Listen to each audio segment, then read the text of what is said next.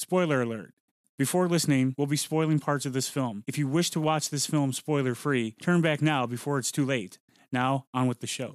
Hello, Boy Blunder. Holy rusty metal, Batman.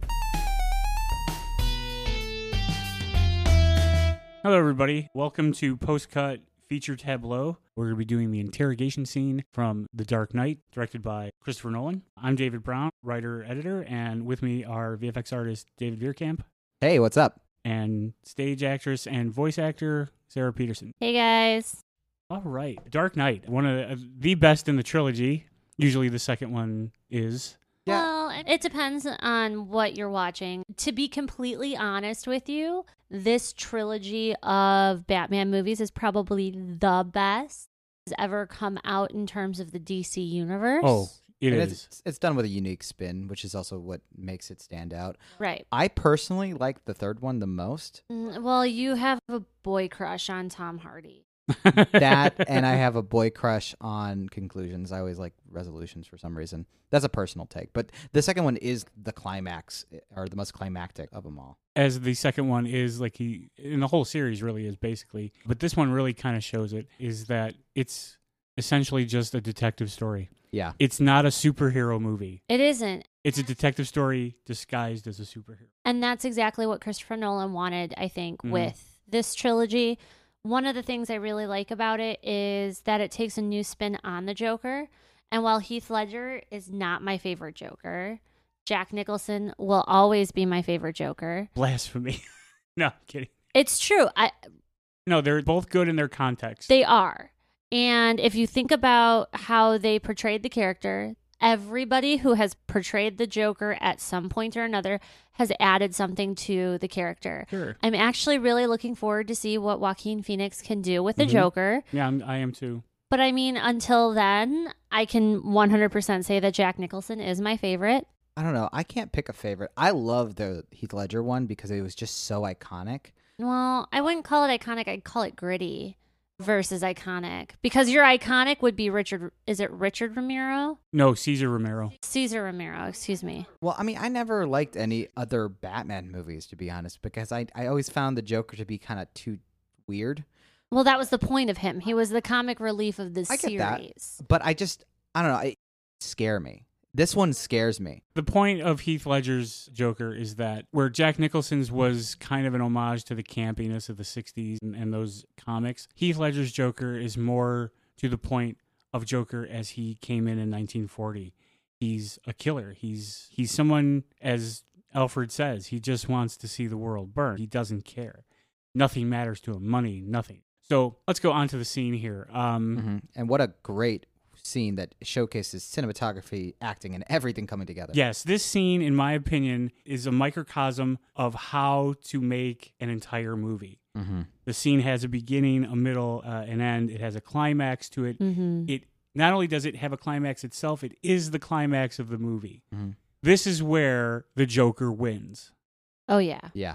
For those of you out there that have seen this and don't think so, I'm going to say you're mistaken because Batman does not win in The Dark Knight. No, he does loses. not. I feel like Batman loses all the time because... No, I think he wins in the third one because he's put Batman away. Yeah. He may not lose the soul of Gotham, but he loses himself. He loses a certain amount of power, and that's what he really loses in the scene. But if you break the three movies into three act right. structure, the hero kind of rises, then he falls dramatically, and then he rises again. So it shows that beautifully illustrated.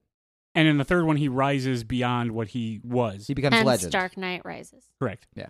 The interrogation scene, we open with Commissioner Gordon coming in and talking to the Joker, who is bathed in darkness, at least once we get to the mid-shot. And basically it's the idea of where is Harvey Dent? And the Joker knows exactly where he is, and we know he's not going to give anything up. And Gordon knows right away he's not getting anywhere. So he leaves, and we get a nice close-up of the Joker in the dark with his makeup as the contrast and everything. And the light goes on, blinding him. Batman shoves his head into the table. And you can tell the Joker has gone through this before. He is no rookie when it comes to being interrogated because his first reaction is never go for the head. It only makes the person fuzzy. He won't feel the next, and that's when Batman punches him in the hand And he says, see? So at that point, Batman kind of realizes, I think, in a very small way, that he cannot really beat this out of the Joker. He's not going to do that like he does with other criminals. Which is kind of ironic. He's not scaring the Joker, which is the whole point of him dressing as the Bat to begin with. The whole purpose of his mantra. That's his mantra. Is to put fear into the hearts of the criminal. And he cannot do that with the Joker. He found one that's fearless. Right, because the Joker does not care. When you don't care, you have nothing to lose. So on to it, they start to talk, where is he, so on and so forth. This is where the camera starts to play on you, because in American films, and I'm solely talking about American films and Western culture films, when the good guy is generally introduced, if it's a camera move or he's walking into camera, he walks in from left to right, because we read from left to right. We equate left to right as being good and right to left being bad. One of the first examples is Strangers on a Train opening from Alfred Hitchcock. Right. If you watch very closely, at the very beginning, you have Batman is on the right side of the screen. He's on screen right. Joker is on screen left, looking right. Batman again, screen left, looking right. The camera, when we see Batman, is slowly panning from left to right. And we see the Joker, it's slowly panning right to left. Then you call it as we were watching the scene. Yeah. We break the 180 rule, which is now the Joker is now on right screen and Batman is now on left screen. But it's so smooth. Because it's done with a camera move. Because just before it does, the camera is still moving ever so slightly. And then we see Batman on the left, and the camera is now panning right to left to Batman. It inverts Right, it inverts it. So now the Joker is now on the right side of the screen being panned left to right. Who's the good guy? Who's the bad guy? And if you look at it acting-wise, you really feel this kind of sympathy for the Joker in that moment. At least I do. Okay. And it's one of those things where it's a trick of the mind that maybe this is a guy you kind of want to root for at this point, because there's just something about him. Well, there are theories that state that he's the actual hero of the movie. I could 100% understand that in terms of comic book and all of that stuff. I would say that acting-wise, Heath Ledger really hammed up the victim. And he did it really well. Oh, and the interrogation scene? Oh, yeah. Which pulls at your heartstrings as an audience member, because you're like, you're the bad guy. Wait, I'm not supposed to feel this for you. But when these camera moves are happening before we get the meat of the scene, it's interesting because he's talking about their place in the world. When their place in the world, cinematography-wise, shifts right as he mentions it. Right. It's a synergy. Then to the script, the idea when he tells him, Batman asks me, he says, well, why did you want to kill me? And the Joker laughs at him. He says, kill you? I don't want to kill you. What would I do without you? You complete me. Because Batman and the Joker are two halves of the same coin. They're yin and yang. Right. They are yin and yang. Yes, they are. We don't know the origin of the Joker, and I think all these origin stories are great, and I think they should keep it as such. We should not have a definitive origin for the Joker, in my opinion. His lack of origin contrasts Batman's origin. Right. I think you can assume that the Joker had a tragic origin, like Batman. Turned out differently. He just went the other way. He went to the dark, and even Bane says that you've adopted the dark. But they are basically the same person fighting with one another. And when he tells him, don't be like these people, you're not like them, even if you want to be. They look at you like me. You're just a freak. And I believe that's true. Because would you really want a Batman running around your city? No. I don't think so. I'd be scared. Well, I mean, if you think about it, too, the way that he invokes justice is very much against the idea of trial by jury, because he is basically trial, jury, and executioner. Right. So he is the actual definition of what a vigilante is. And in a sense, it was great when it first came out in like the 30s, the 40s, that time frame, because you wanted the vigilante justice. You wanted someone who could go in, kill the Nazis or whatever. Right, because of the context of the time. Context of the time. But in our modern age. When you look at the modern time, we are all the Joker in one form or another. And Christopher Nolan really pulls that through with Heath Ledger and his acting job. And while he is by no means my favorite Joker, I have come to appreciate what he brings to the character, especially after looking at this scene multiple times. It definitely brings this human element to it. Well, especially if you've seen Heath Ledger talk normally and act normally. 10 Things I Hate About You It's is not one of my him. favorites. It's not I him. couldn't believe he is the Joker at that point. I couldn't believe that it was him, even though I know like the face structure slightly, but Right, it's like through the it's makeup like and no, this is not Heath Ledger. This is the Joker embodied. He is possessed. Yes, and it's beautifully done. He was the Joker. Yes, he did it. He did an excellent job. And as he says to Batman, he says, "Look, I'm not a monster. I'm just a curve." That's when Batman loses. Yeah. He loses it, and he just loses because now he pulls him up from the table. He's going to start to beat him. He throws him against the table. The straw was broken. Right. Yeah. And, he barricades the door and he throws him in the glass and everything. And the Joker is laughing hysterically through this whole beating. He is condescending to Batman. Like when he throws him up against the wall and he says, for a minute, I really thought you were Dent at a time, the way you threw yourself at her. And it's just getting under Batman's skin and into his brain. And he's laughing maniacally. And the sound design is kicking in with that really that Joker theme. Intense sound effect that they do for the hum. theme. I equate it to but a it's hum. one of those ones that makes you feel tense. Mm-hmm. Yeah. Because it's at the beginning of the movie when you see the mask. It's at the beginning when he walks in and talks to the mobsters, and this is its peak. This is its point of crescendo. Exact. Thank you. The music lady. Yes. And what happens is Batman is in film language. He has the power because he's shot from low angles. The Joker is powerless in film language because he's shot from high angles. Batman shows his power physically by raising the Joker above him, even though he's interrogating him and the Joker has the upper hand because the Joker has information Batman does not have. Right. And he's not going to give it. The whole point is the Joker wants Batman to kill him. I'm sorry, even though that's a lie when he says that. Mm-hmm. He wants Batman to kill. That's his one rule. That's his rule. Yeah.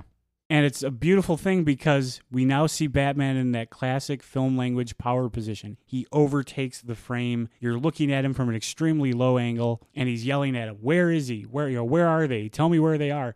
And the Joker just keeps laughing at him, and he punches him. And Heath Ledger told Christian Bale, "Punch me. Mm-hmm. We're not doing this whole phony, we're going to add a sound effect." He said, "Hit me." And you can see it. He did. He hit him. And the greatest line of exposition in a movie to date. He punches him, and the Joker kind of leans up in the corner of the wall and the floor, and he says, "You have nothing to threaten me with, even with all your power." And you see it in Batman's face. Batman knows it. There is nothing he can do to this man to get him to get the information that he needs. And then he kind of contorts a little bit and loses it even more. Right, and that's when he grabs him, and that's when the Joker says, "I'll tell you, but that's the point, because you are going to have to choose." And then he shows his ultimate power by switching the addresses, because he knows Batman's going after Rachel, to make it look like he's coming after Harvey Dent, and that's when Harvey Dent breaks. Right. And that was the other point of the Joker. He needed to break Harvey Dent, and he did. And not only that, but you can definitely see the point where Batman, he has a moral confliction. Mm-hmm. Because while he loves Rachel, Harvey is an innocent too. Mm-hmm. So now he's stuck between a rock and a hard place. Well, he's more than that. He's like the White Knight. Right. Batman wants to quit at this point, right? What did they call him? The White Knight. The White Knight of Gotham. Was it the White? Because he's like the district it was the hero attorney. that Gotham deserved. Right.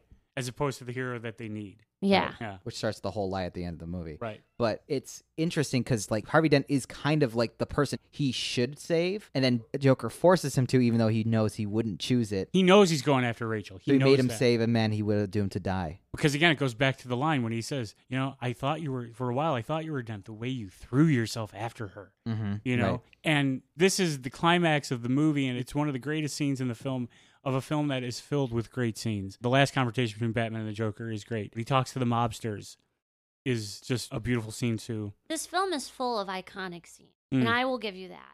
When I first saw it in theaters, this film was one of those things where I was like, is it over yet? Because he packed so much into this little film. That was one of the things that I really had to step back and try to appreciate was him directing moments and not directing scenes. Mm-hmm. And that was one of those, okay, it's a moment. Let it be a moment. Okay, now move on. Yeah. And that's why I've always hated The Dark Knight. I have never really liked the film because it's so jam-packed full of everything. There wasn't one storyline that you could follow because you had 15 different things going on at the same time, because you had the barges, you had the money with the mob bosses, you had the beginning opening scene where they rob the bank. But the constant of all those is the Joker. Right. He says he's a man without a plan, but my God, he had to be planning that whole thing for years. Yeah, and I could see that to being confusing and stressful because it is a lot going on. But it's a ton. If you follow the needle, it's really interesting. Why does he rob the bank? He robs to get the money to get his crazy suit to talk to the mobsters. Right. Once he talks to the mobsters, why is he doing that? So he can get Harvey and Rachel separated later because they have connections. Not only that, but he's doing it to get half the mob's money. Right, which he eventually burns to show that he's in power. Right. Which he uses to get a bunch of cheap gasoline and blow up the barges. Look what I did to this city with a couple of gallons of gasoline and a few bullets. Well, and that's he's the just thing. a dog chasing cars. When you first absorb the movie through your eye orbs, yes, it's a ton of information. It has rewatchable value. I will give it that. Well, it has it because it has so much packed into it. That's right. That you have to watch it over again. I can honestly say that even though I do not like this movie, I'd still watch it because I want to pick out those elements. And I am someone that can analyze something to death. But I never understood the complexity of the movie in terms of symbology. If you think about it, Joker is really that character that is every single one of us. Every one of us could be that Joker character. Or at least part of us. A part of us.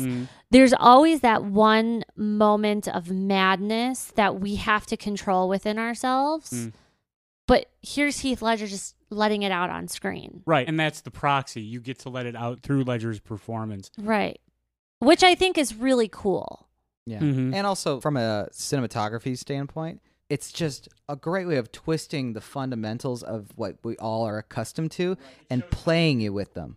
Just like the Joker plays Batman. It shows how you can break the rule. And for anybody out there who is learning to make film or wants to learn how to make film, this also to me shows the importance of storyboarding.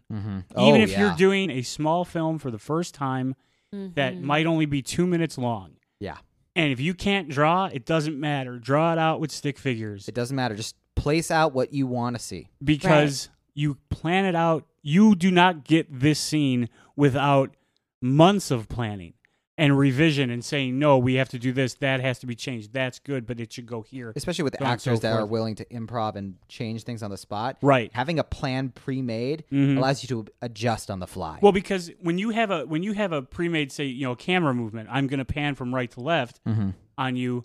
As long as you do what you're going to do in my frame, do it. Improvise. Right. Do what you need to do. But I need that camera. It's the camera movement that needs to be consistent. That's the thing you can't compromise on, I think, at a certain point. You just spurred a thought because we had this conversation the other day. I'm pretty sure that when they filmed it, they probably had like a lot of those scenes done like a master shot where they just did the whole thing per angle. Right. I bet this movie was made in the edit. Oh, I'm sure. Oh, I know it is. Especially those choices for the camera movement. Sure. Because you can see the dolly-ins, the push-ins and stuff like that, and you can tell when they're stopped. And when they stop, that's when they'll start to cut through that normal kind of over-the-shoulder talking shots. Right. But then they go right back into the pans and the slow pans. I was just about to bring that up. If you look at acting-wise, these characters, this is probably the most praise I will ever give Christian Bale. I'm not a fan of his. That's okay. And it's fine.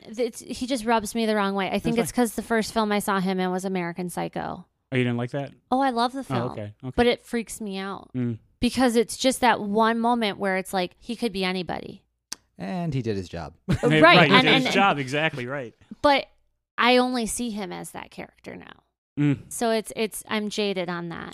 So we have Patrick Bateman as Batman. That's great. It's Patrick Bateman. And if you notice in that movie, who does he kill with an axe? He kills the Joker you like best. I know. Oh my gosh. It's funny. It is really funny. If you watch these two people act, you can't tell where they cut the scene because they have the exact same facial expressions. They have the exact same movements. It's one of those things where usually you can get like one of those goofs that you see on IMDb, like his arm was raised when it was really down kind of things.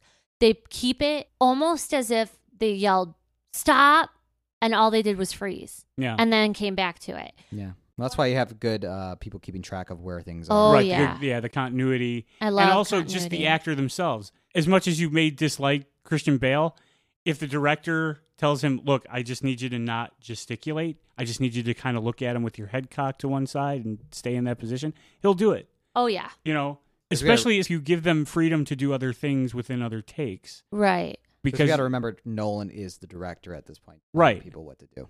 Well, and it goes to also, I really feel like as much as he isn't, Bale is a method character actor. Sure. Yeah.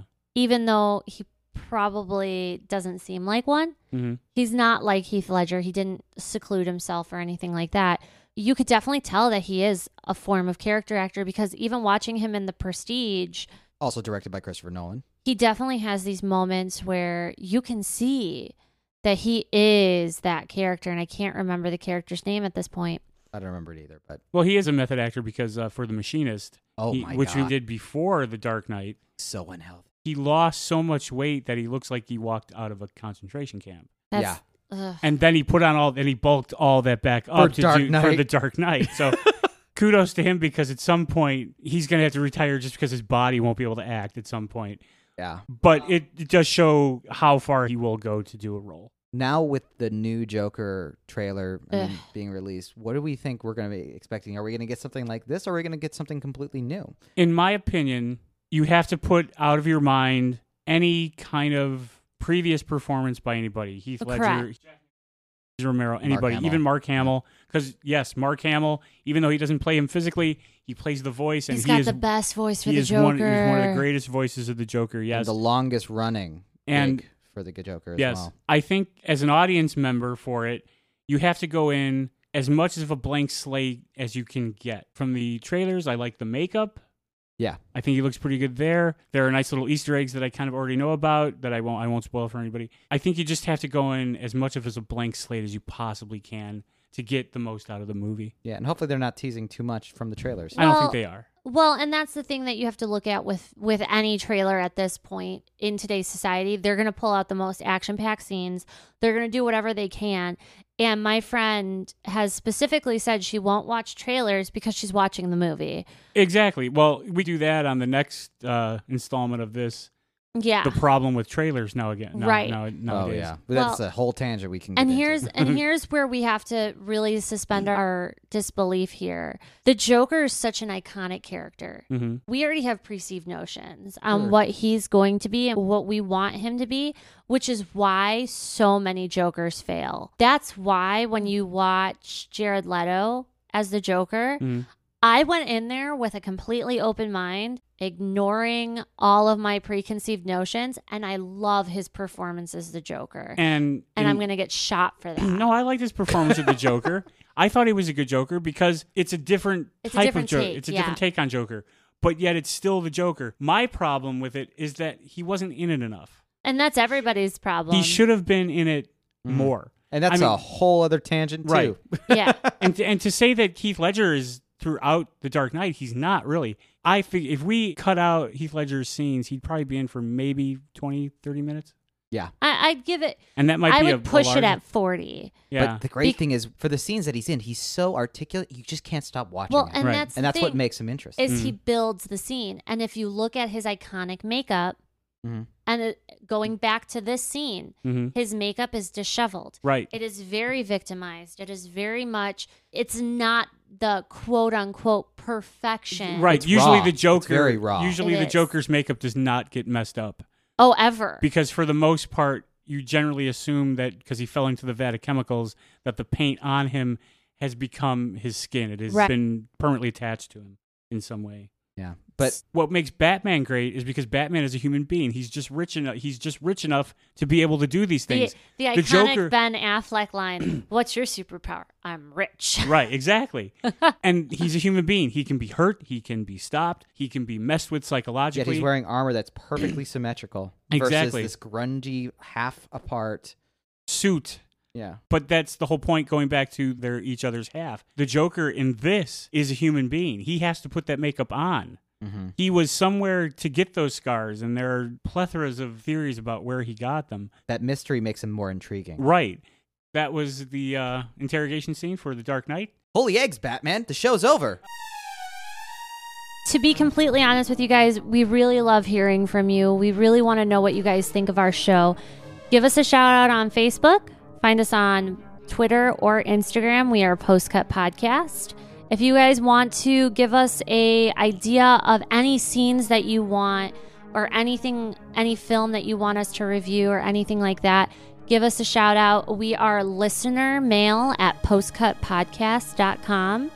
And leave some reviews on iTunes. Give us some thumbs up on Spotify.